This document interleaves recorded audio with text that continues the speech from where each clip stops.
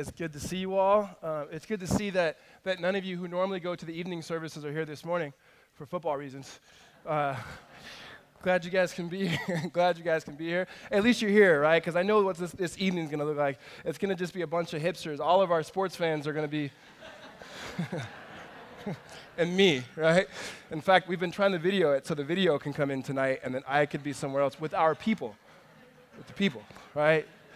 Hey, you guys are blessed even more so than the 9 a.m. We had some issues with our microphone at the 9 a.m. Therefore, I had to preach last message with no mic, and so I just yelled at everybody. And so the front row got spit, and then the back row, they made it. But it was a lot of fun. Although I was looking forward to it this hour, that if we didn't have the mic, I was going to walk up and down the aisle, right? And so whenever I got on Sin Moments, I'm like you know what I'm talking about, and right?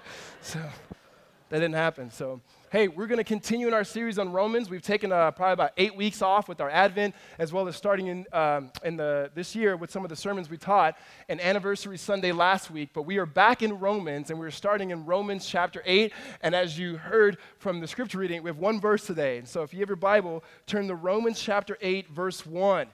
If you do not have a Bible, raise your hand and keep it raised high, and then someone will be able to get you a copy of God's Word. And if you don't own a Bible, please keep the copy that we are handing out to you as a gift from us to you. Romans chapter 8, verse 1 is where we'll begin today, although the bulk of our time will be looking at chapters 1 through 7 and kind of recapping. It's a good time for us to be back in this series. Let me just read chapter 8, verse 1 to you. It says, "There is therefore now no condemnation for those who are in Christ Jesus." Now, what we normally do is whenever you see a therefore, we tell you you have to ask, what is the therefore? What that means is the author is beginning to say something that's connecting to something that preceded his next statement. And by the way of just giving you kind of an overview of Romans chapter 8, personally myself, this is my favorite chapter in the entire Bible. And here's why. Paul, the Apostle Paul, who wrote this letter, begins to talk more about the Holy Spirit than he does in this one chapter than he does in any of his letters. In fact, even if you looked at Romans and you broke it down chapter 1 through chapter 7, there's only a handful of times where he mentions the word Spirit. And then you look at chapters 9 all the way to the conclusion in chapter 16, there's only another handful. There's about 20-something references of the Holy Spirit in chapter 8.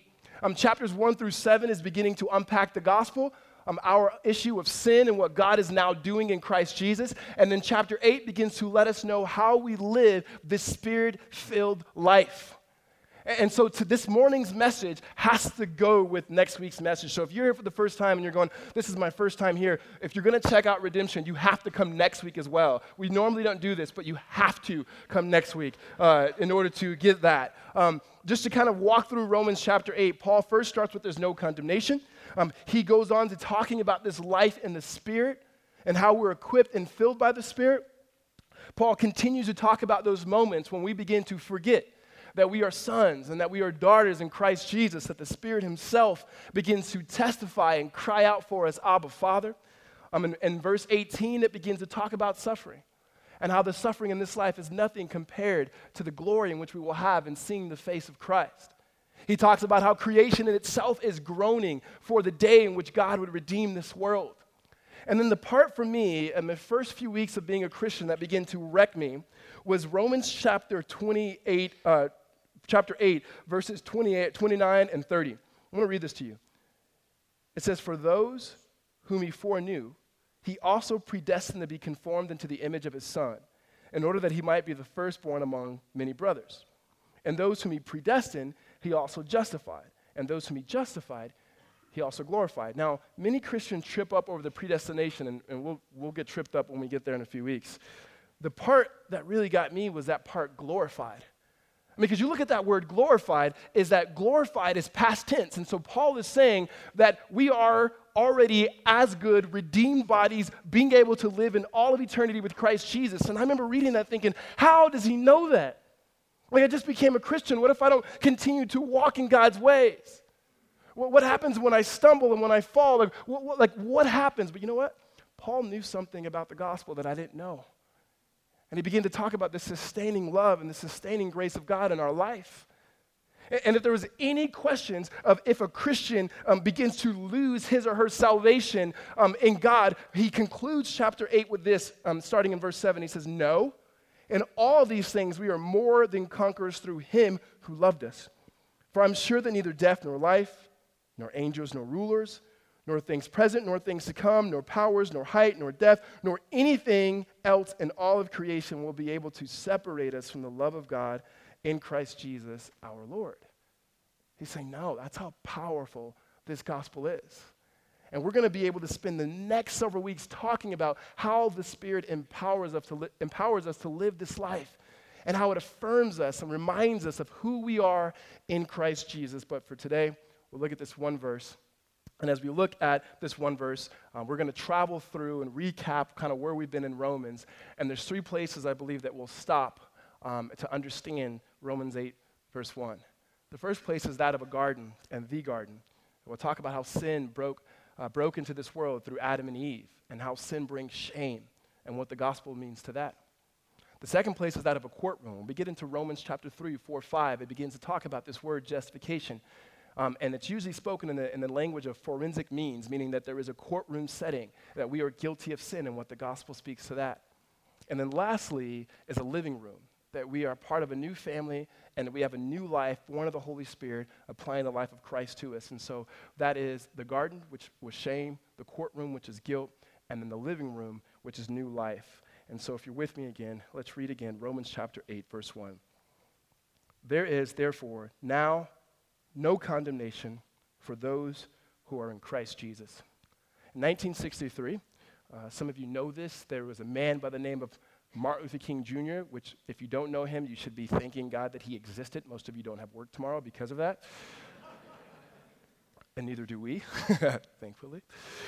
Is that 1963, in Washington, D.C., at the Lincoln Memorial, he gave one of our generation, he gave one of the best speeches ever in history. And in this speech, he said these words. He said, free at last, thank God Almighty, I'm free at last. And I can't say it like him. He said it way better. Something like, free at last, right? Thank God Almighty, I'm free at last, right? We are free at last. Now, what he was talking about was a day in which we would be able to see in our country, the whites and blacks, Jews and Gentiles, Protestant and Catholics, as he said, would be able to come together. These are people who created in the image of God that we would be able to love together, live together, work together, do life together. But because he was a man who had deep convictions of the gospel, we knew that there's a spiritual reality to that statement as well. And the spiritual reality to that statement is that we could be free in Christ Jesus. And so when the Apostle Paul says, therefore, there's no condemnation for those who are in Christ Jesus, he's saying it is a promise, it is a fact, it is a truth that every single man, woman, and child who trusts in Christ Jesus, there's no condemnation. You are free from the guilt of sin. You've been covered from the shame of sin. That you've been invited into a new family that have the new life of the Holy Spirit. But to be able to understand that, we have to understand where we traveled from and where the gospel has taken us, this journey of grace in which God has many of us on, and some of you who may begin for the first time to trust in the work of Christ on your behalf. And the first thing that we see why Paul can say that there's no condemnation is we start first in the garden. So if you're in Romans chapter 8, I want you to turn all the way to Romans chapter 1. We're at the very first week in which we started Romans. Romans chapter 1, beginning in verse 1. Paul, a servant of Christ Jesus, called to be an apostle, set apart for the gospel of God, which he promised beforehand through his prophets and the Holy Scriptures, concerning his Son, who was descended from David according to the flesh, and was declared to be the Son of God in power according to the Spirit of holiness by his resurrection from the dead, Jesus Christ, our Lord. First thing Paul says is the reason why I'm writing this letter is I'm an apostle. That means it means sent. I am sent by God to tell you this good news. There's good news that was promised by the prophets. These are the men who spoke on behalf of God in the Old Testament. He says the good news concerning his Son, Jesus Christ. And what he's saying is these prophets spoke about good news. Now, If we're going to understand that there's good news, first we have to know and acknowledge that there's first bad news. There's bad news that precedes the good news of the gospel. And the bad news was this, is that in the very beginning of our world, the true story of the world, the very beginning of the Bible in Genesis, we see God create a perfect world, the way it ought to be. And at the apex of his creation, he creates man and he creates woman, and it's Adam and it's Eve. And God looks at them. He loves them. He walks in the cool of the day with them. That they were unashamed and exposed before God and before each other, the way that it ought to be. And God told them, don't eat of this tree. When you eat of this tree, death will reign. And that's exactly what happened with Adam and Eve, that the serpent himself, who was the devil, began to trick and deceive the woman. And then what happened in that moment in eating the fruit, it wasn't that they just ate the fruit. And at the very heart of sin, your sin and my sin and sin in this world, is that of self-autonomy. And that means we want to be a law unto ourselves. We want to say what is right for this world. We want to say the way things ought to be, what is right for ourselves, not realizing we belong to God and our life is best lived under his reign and care. But Adam and Eve said, no, thank you. And with that, death reigned throughout humanity, and not just humanity, but decay and disease and so forth throughout his creation. Paul talks about this in Romans 5, that we now are represented in Adam. He says we are all in Adam. And we just can't blame Adam. We said that, no, the Bible teaches us that we are all sinners by nature and by choice, right? We said by nature and by choice that we were all naughty by nature, not because I hate you, right? I knew it. 9 o'clock was like, we're not sure. It's like, whatever. We are naughty by nature. It was just saying that's what we saw because our father Adam and our mother Eve and because our own decisions, and that's where we are. And if you skip over here to Romans chapter 1, verse 18, we begin to talk about the consequences of this sin, the one sin of Adam and ours as well, the effects that it has on us as humanity. It says, for the wrath of God is being revealed from heaven against all ungodliness and unrighteousness of men who by their unrighteousness suppress the truth. He goes on to say, even in creation, it's showing itself. Even in the things that are made, it's showing that someone had to design this. There is a creator. And he says, but we naturally will begin to suppress that truth. That we naturally will begin able to push it down. No, thank you to God. Let me be me. Look after number one. I'll figure this out on my own. And he goes on to say a few other things. In verse 21, it says, for although they knew God, they did not honor him as God or give thanks to him, but they became futile in their thinking, and their foolish hearts were darkened. Claiming to be wise, they became fools and exchanged the glory of the immortal God for images resembling mortal man and birds and animals and creeping things. What Paul is saying is what happens now is there's idolatry. We were created to love. We were created to love. We were created to worship, to give ourselves to something. And when God is not central in that, at best what he becomes is just purely religion, which is no good news. And at worst, we begin to just worship other things void of even religion in itself. And what I said in the first few weeks of Romans is like the worst thing that a holy God could do to us is let us be and continue to be who we would normally be apart from his gracious and sovereign intervention. And so when it says that the wrath of God is being revealed, we say the worst thing that God can do for us now is to let you be who you would be apart from his intervention. Let me be apart who I would be. Because naturally what that means is that we would continue to live this lifestyle. And Romans 1 says what this lifestyle looks like. Romans 2 shows us that it's not just the irreligious people that have a certain amount of sins that live as if there's no God, but even the religious people who live as if there's God but don't have to understand the gospel. And you say, how could that be? I think some of the most indicted people are people like you and I who come to church, who know the rules of the scripture, and yet don't understand the principle and the spirit of it. That many of us are doing all the right things, but we're not trusting in the right one. And he says you can be both religious and irreligious and miss it. And so the worst thing God can do is just kind of go ahead, do what you want to do apart from me. And in verse 24 it says, therefore God gave them up. Paul repeats that again in verse 26. He says, for this reason God gave them up. And so this position that we have in the garden is that we've all turned our backs on God. We've all done things in our past that communicate, God, no thank you. And when we do that, what happens is we continue to make a pattern out of that. There are some things that we've done that many of us go, it's even brought us shame because of our failure. There's not a man, there's not a woman in this room that hasn't done something that they are just, not just ashamed of, but has brought them shame.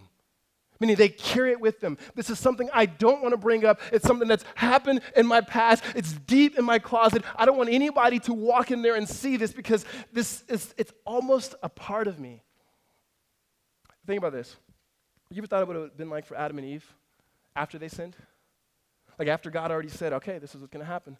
Every bad thing in this world that happens now, every negative test that comes back from the doctor, every child that loses a life early, every disease, everything is because you guys decided to disobey me. You ever think about the weight of that? And they lived for like hundreds and hundreds of years. So when Eve had a Cain and Abel, and then Cain kills Abel, you think she thought, dang it, that would have never happened if we wouldn't have, that would have never happened, just living with that shame. And I want to be able to separate shame from guilt. And I'm drawn from the gleanings here from Brené Brown, who is a leading researcher in shame. And what she says is shame and guilt, they're similar, but there's a difference. Guilt is I've done wrong. Shame is I am wrong. Guilt is I've made a mistake. Shame is I am the mistake. And there are some of you in this room, because of certain things that you've done, you've internalized and given yourself an identity on yourself because of something that you've done wrong. And maybe you've even been to church before, and maybe that someone has affirmed that. You are this, you are that, you are this, what are you doing? And you said, that is me. And some of us like that because we think that drives us to God. It doesn't. Because even in the midst of our own sin, God gives us Christ. He never says that your identity isn't what you've done in the past. Your identity is who Christ is and what God has done. They say, how do you think Adam and Eve did this? Well, what Paul says in chapter 1 and the first 5 verses is he begins to continue what the prophet said. Do you realize that in the very beginning of Genesis, in Genesis chapter 3, after their sin, that we begin to have glimpse of the first gospel? The reason why I think that Adam and Eve were able to live in the midst of this broken world is they realized even though they had sinned, even though they had failed, that they weren't going to internalize that shame because they began to look forward to God and what he would do. I think they believed him. You say, what do you mean? No need for you to turn there. It'll be on the screen here. But Genesis chapter 3 is the very, very first glimpse that we have of good news. In Genesis chapter 3, God begins to give curses to the woman. He begins to give curses to the man. And then he talks to the serpent, to Satan. Here's what he says in Genesis 3:15. I will put enmity between you and the woman, and between your offspring and her offspring. He shall bruise your head, and you will bruise his heel. Here's the picture that's happening there. He's saying there's going to be a day when the woman will have a seed, and it's not Eve. However, when you trace throughout the Old Testament this particular seed, all the way to Abraham, all the way to Moses, all the way to David, ultimately all the way to the Messiah himself in Jesus. And on the cross, what Satan thought he was doing was he was bruising his heel. He thought it was done, but that's exactly what God had always promised. And that Jesus himself on the cross and the resurrection was crushing the head of Satan and one day will fully obliterate and get rid of evil all in itself. It was the beginning of the good news. And the rest of the Bible is this unfolding story about God and how he delights to get rid of evil. Though it was man's responsibility and though it was man's fault, God enters in grace, right? You ever read the story? When Adam and Eve sin against God, they are ashamed and they get fig leaves and they hide themselves. Do they run to God? No. Who is it that goes looking for them? That's God. And he doesn't come looking for their condemnation. He comes looking for them because he's a good dad and because he's a great father. But the truth be told, many of us, we are just like Adam and Eve. We sin and we hide from God and we hide from his people. We hide from the church. We hide from everything. And we hide behind metaphorical spiritual fig leaves. Some of you, it's your career. It's what you've been able to achieve. Some of you, it's your goodness. Some of you, it's your good looks. Few, right? Some of you, it's whatever education standard you've been able to live up to. Many of us, it's our children. It's the way we're raising our kids. If they turn out well, then that will be great. Some of you, it's the legacy. You're 50 plus and you're going, my legacy, what legacy will I leave? Because if I can only leave a legacy, that's it. And you're hiding. Some of you are hiding religiously. You know the scriptures and you know what to do, and you're just a faithful church-going man or a woman, but do you really understand who you are in Christ? Or is it just another way to avoid God? If I do these things, then God won't do bad things to me. Guys, that is not the gospel. It's not the gospel. Adam and Eve were able to live without the shame because they knew what God would do. Hear me. We are able to live without the shame even though we've sinned personally. And we've hurt, and we have baggages, and we have past. But the way that we're able to live without carrying the shame and internalizing that's who we are is because what Paul says in Romans chapter 8, verse 1, that there is now, therefore, no condemnation for those who are in Christ Jesus. Not for those who did better, not for those who got their act together, but for those who are in Christ Jesus. Meaning the only way that we can be covered is in Christ Jesus. If you're looking to hide, hide in him. Take everything of who you are, every doubt that you've had, everything that anybody's ever said of you that you are not enough, and hide in Jesus. It's the hymn that we sing, Rock of Ages, cleft for me. Let me hide myself in thee. It is the body of Christ being broken for us that we who were born on either side of the train track, no matter what our past is, that we can take all of who we are, not fix ourselves up, all of who we are, and hide in the person and work of Christ Jesus. The only way that we can live out of the garden and understand that there's freedom and understand that we don't have to internalize our own sin is realizing what Christ has done on our behalf. Amen? The only way that we, as people who are flawed, people who have wronged, people who have failed people, and people who have failed us, is that we are hidden in Christ Jesus. Paul says, there is now therefore no condemnation for those who are in Christ Jesus. That's just the beginning of the good news of Jesus Christ. And so the first place we see is the garden. Now, some of us go, that makes sense. I get that. And we've talked about this before through Romans. Okay, I get that my past has been dealt with. But Ricardo, what about when my past is my present? What about the things that I did and I hated are the things I do now? It was kind of the Romans 7 thing when we ended. The things that God tells me to do, I don't do those things. And when God says don't do that, I find myself doing that. What a wretched man that I am. Or more personally, things that you said, those are in my past, they're no more. I've had months of freedom. I've had years of freedom and victory. And then all of a sudden, you're failing in those things. Sometimes it's easy for us to understand God forgiving us before the cross, almost because we think he forgave us because we were just ignorant. Kind of like, you ignorant kids, I'll forgive you. But now that you're a Christian, what are you doing? What's your problem? I can't believe you did that. And we have this view of God, and therefore we act out of that view. That I better get myself together. And so the question is, what do I do with ongoing sin? What do I do with the guilt of ongoing sin? What do I do when I struggle with sin? And many of you, all of you guys have been guilty of something in your life. You've done something wrong. And the picture here is the courtroom. And if you walked into a courtroom and you're guilty, and I know none of you guys being the good people that you are, you've never been in a courtroom for something you've done wrong. No speeding tickets, nothing. Not you guys, right? So me, I've been in the courtroom only for speeding tickets, just to be clear, remember, I don't know if they still have this, but they had the flashing lights on all the highways around here. Remember that? That was the dumbest thing ever, right? And they tried to say they caught me speeding. They caught me speeding. And I knew I was guilty, right? I knew I was wrong. And then you can't get away from it. As soon as that flash went out, I'm like, oh no, man, I hope they, somehow didn't get my license and they don't send it to my house and maybe my wife won't find out about it. And sure enough, it comes in the mail. And you can't lie about those things, right? Because it's you. It's like, you're driving. It's like, that's not me. That's you, right? That's you. And then when you have those tickets, what happens is you have two options. You can either pay a fine, but it's going to go on your record, which is going to jack up your insurance, or if you haven't had tickets in the past, or at least in the past 2 years, is that you can take a class. So you'll pay a fee, but you'll take this class, and you'll take this very, very, very, very, very boring class for several hours, or go online and do it, and then you're kind of free to go. And that's kind of how our judicial system works here. And sadly, many Christians treat God that way and treat the gospel that way. We believe that we stand before God in the courtroom, who's the just judge, and we understood we are guilty, we've done wrong, we've read your word, we understand your character, and what we've done is wrong, and so either we can pay the penalty for it, which we don't want that because that sentence is death, and that's for eternal life, and we don't want that because that would be hell, and so what class do we need to take?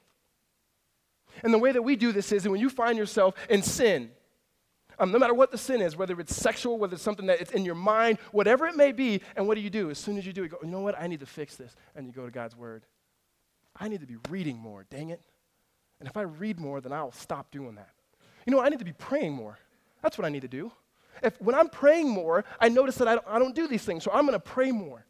Or you know what? I've not been going to church service, so I need to go to church service. I've not been going to community groups, so whatever it may be, all of these beautiful things that God calls us to do, we think those things are going to fix the problem of sin and guilt. Hear me. Reading your Bible, praying, attending church services, all of those things do not fix the problem of sin and guilt. It doesn't.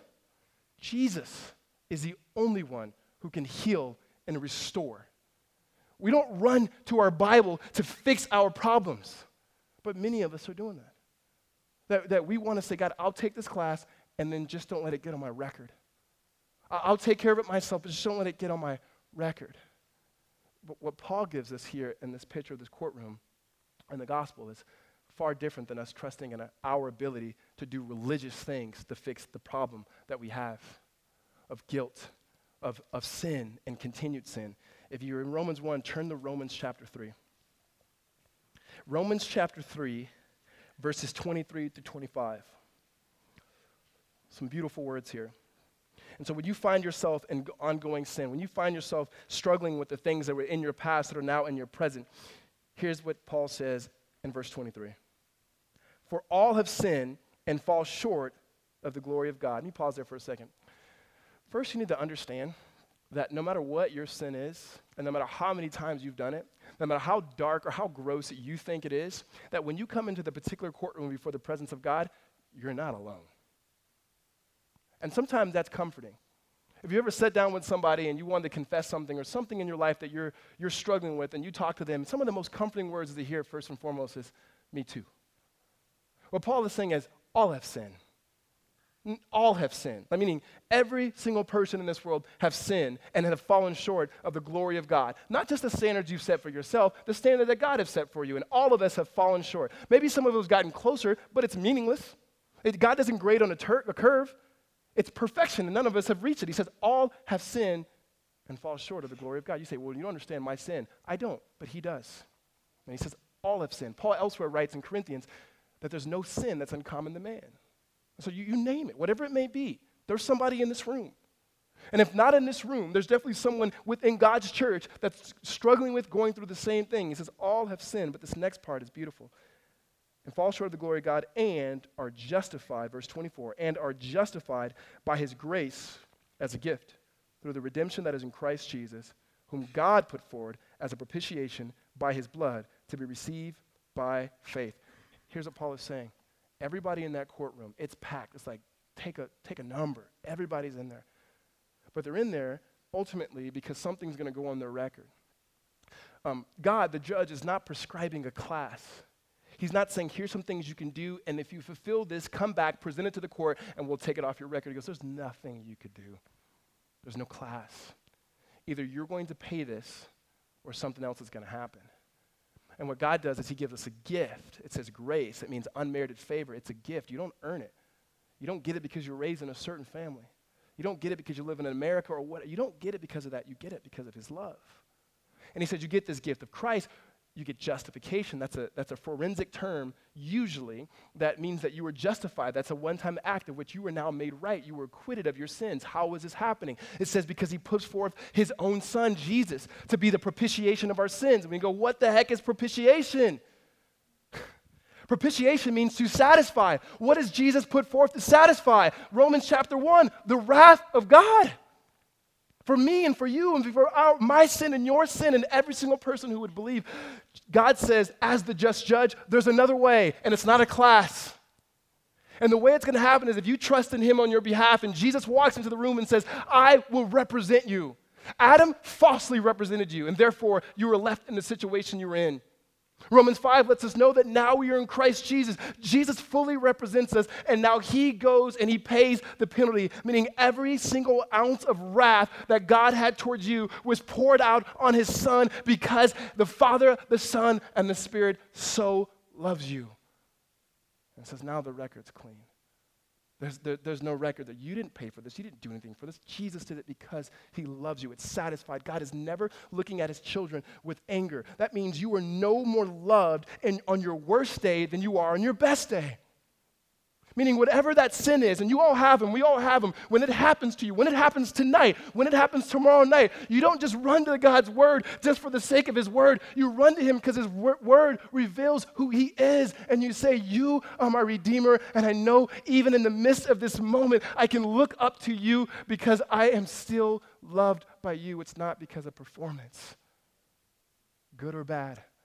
I didn't do anything good to earn it, and therefore I can't do anything bad to lose it. I am simply loved as Christ is loved by faith in what he's done on my behalf. My record is clean. Let's go a little further here. Your record's just not clean. It's more than that. It's far more beautiful than that.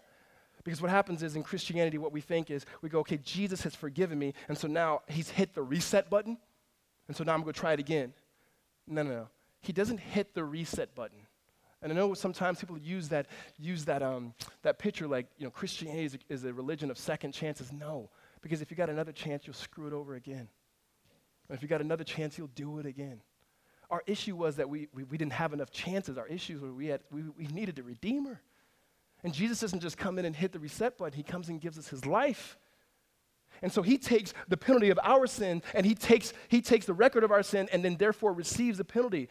But God still demands this righteousness. And what Jesus gives us is his righteousness. And so when God sees your life and he sees your record and he opens up the record of you put your name in there, he sees your name on it, but he doesn't necessarily see everything that you've done. He treats you, responds to you, and hear me, loves you as if Christ. Every time Christ fed the poor, he goes, that was you. Everything that Christ did on this earth, it was for you. Every time he obeyed, it was you. His sinless life, his impeccable life, he says, that's you. I love you the same as that. When Christ goes to the cross and he pays the penalty, he goes, okay, I've accepted you on behalf of him. That you are now a part of this family. And so to boil it down, what it means is God is gracious. You don't have to prove yourself. You don't have to come to church to prove yourself. You don't read your Bible to prove yourself. You are already accepted and fully loved infinitely in the work of Christ Jesus. Amen. Let's take it even further, how we do this. And I want to hammer on this because I know we struggle with this, is when we naturally think, okay, now we're free, God has forgiven me, I hope I don't fail in that area anymore. And maybe you make promises. You wrote in your journal, Lord, I'm going to do this every day. I was looking at my journal from last year, and it was from January something, 2013, and it says, okay, Lord, this is the year. I'm going to journal every day. The next page, May 17th.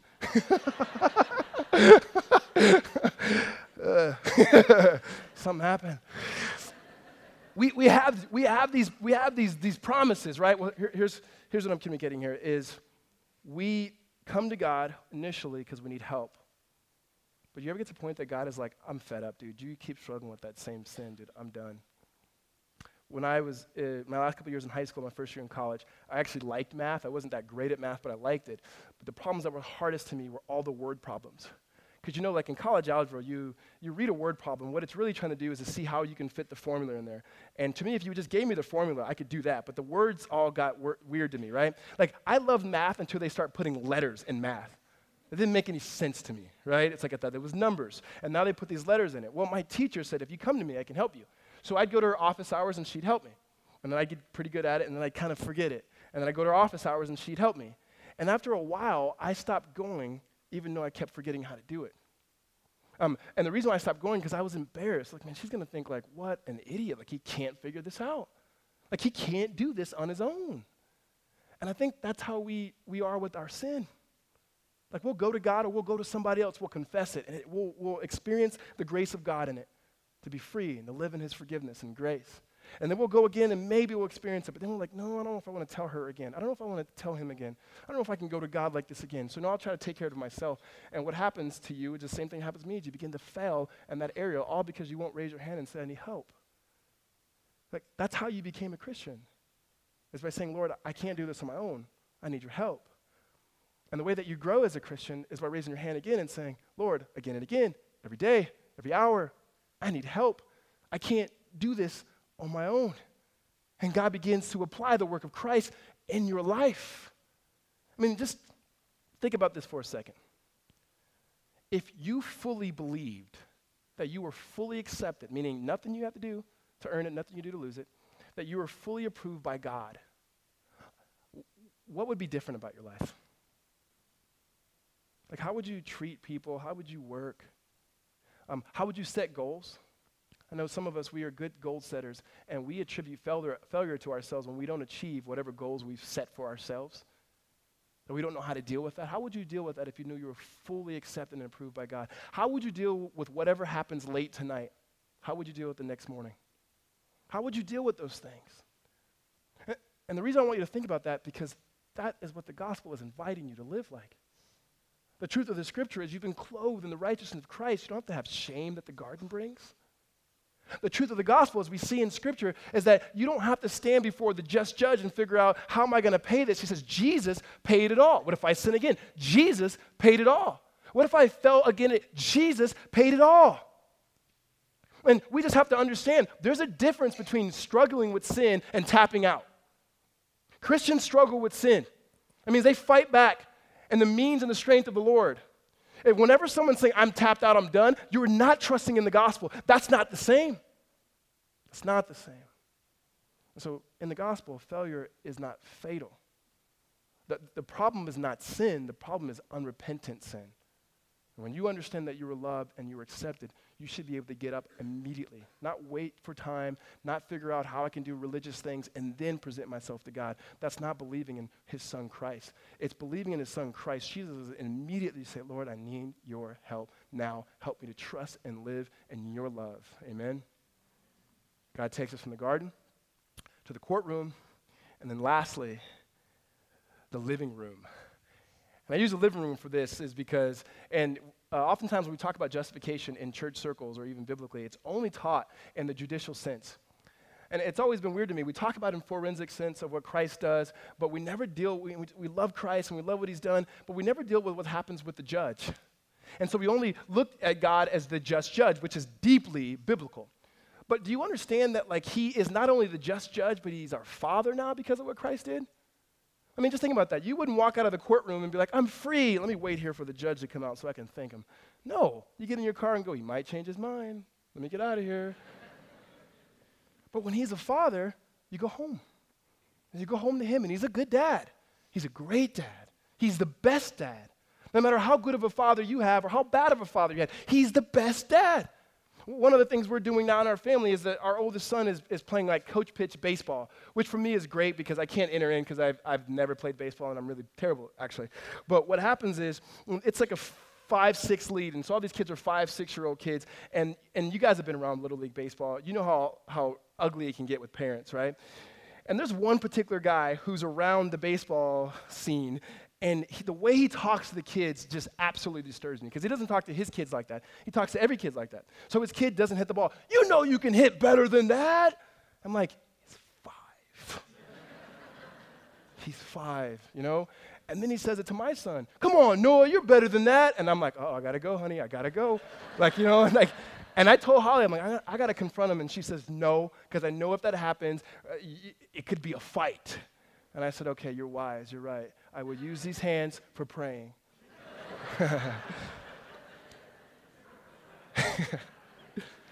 Because here's what I can think about. If you're a dad and you're saying, you know you could do better than that. Here's what implicitly the kid learns. When I do really good, my dad's going to love me. But when I don't, I'm not sure. That's not the gospel. When Paul says, there is, therefore, now no condemnation for those who are in Christ Jesus, that you are, again, just as loved on your best day as you are on your worst day. A better picture of that is I was listening to a man talk about what he did with his kid. They were bases loaded, and his son was up to bat, and he was the coach. And if they won the game, then they were going to go to the next round. If they lost the game, they were done, season over. And he knew the pressure that his son had, and so he called timeout and went to his son and whispered in his ear and said, hey, if you strike out right now, we're going to go get ice cream after this. So his son got up the bat, he struck out, and they went and got ice cream. And he said, that was a win for me. I wanted my son to know I'm going to love you regardless.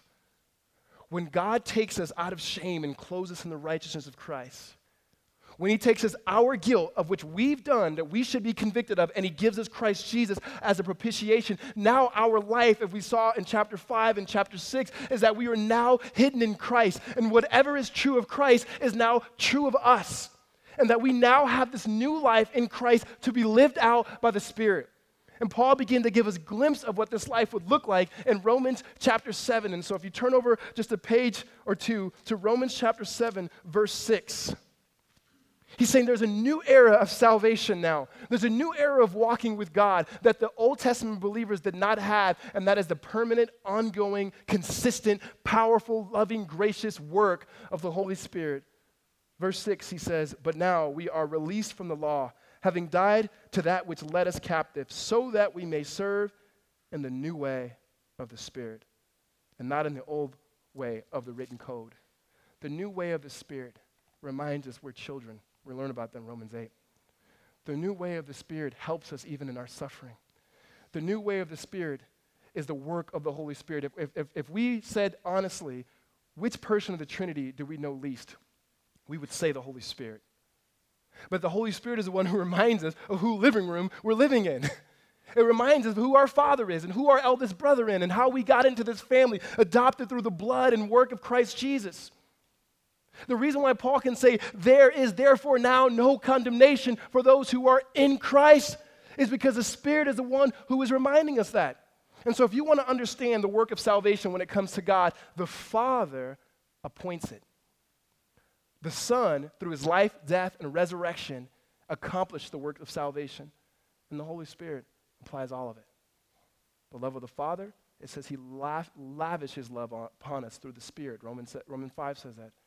The work of the Son, meaning the strength of Christ, the identity of Christ, not by what we've done, but what he's done, is by the Holy Spirit. The way we walk as Christians, as Spirit-filled, Spirit-led people, is by the Holy Spirit. The Holy Spirit is kind of in the background saying, all I want to do for you in your life is point you to Jesus. The reason why we're generous people is because the Spirit has worked in our life.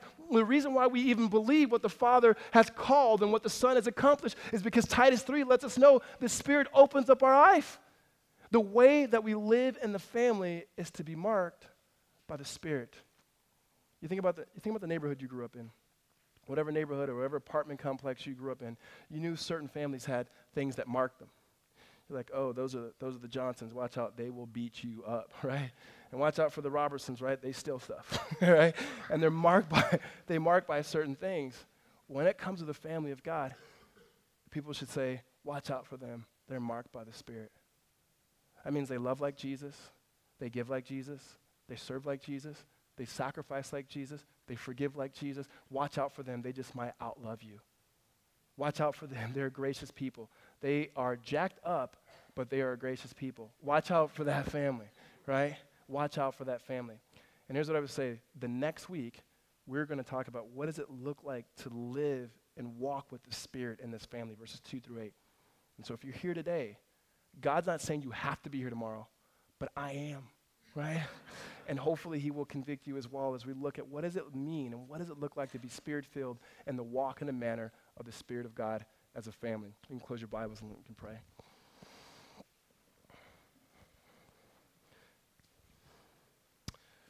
Gracious Father, we thank you for all eternity, Father, that you decided to enter in spite of our sin.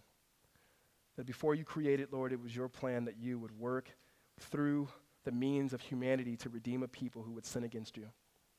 But Father, you wouldn't leave it up to us because if it was up to us, Lord, we couldn't accomplish it. But you, in your own goodness, Lord, sent your Son Jesus to put on flesh, to live the lives that we couldn't have lived and die the death that we should have died on our behalf. And so we could be righteous. We could be approved of in Christ Jesus. And as we live now, Lord, until you come and fully consummate and restore this world, and our own brokenness and our own issues of sin and our own guilt, Lord, that you continue to take the Holy Spirit and apply it to our life. And so we can say that there's no condemnation for those of us by faith who rest in Jesus. And spiritually, we can agree in the words of Martin Luther King Jr. that we are free at last and free at last. We thank you, Father, that we are free at last. It's in your precious and glorious name that we pray. Amen. I want to give you a moment to reflect on what would your life look like if you knew and trusted that you were fully, fully accepted of God. Like, what type of things would you do? What type of things would you say? How would you work? And spend some time reflecting on that and asking God by the Holy Spirit to apply those things to your life, that you may live that way in honor of Jesus. And in just a moment, Ryan will come and he will lead us in a time of response.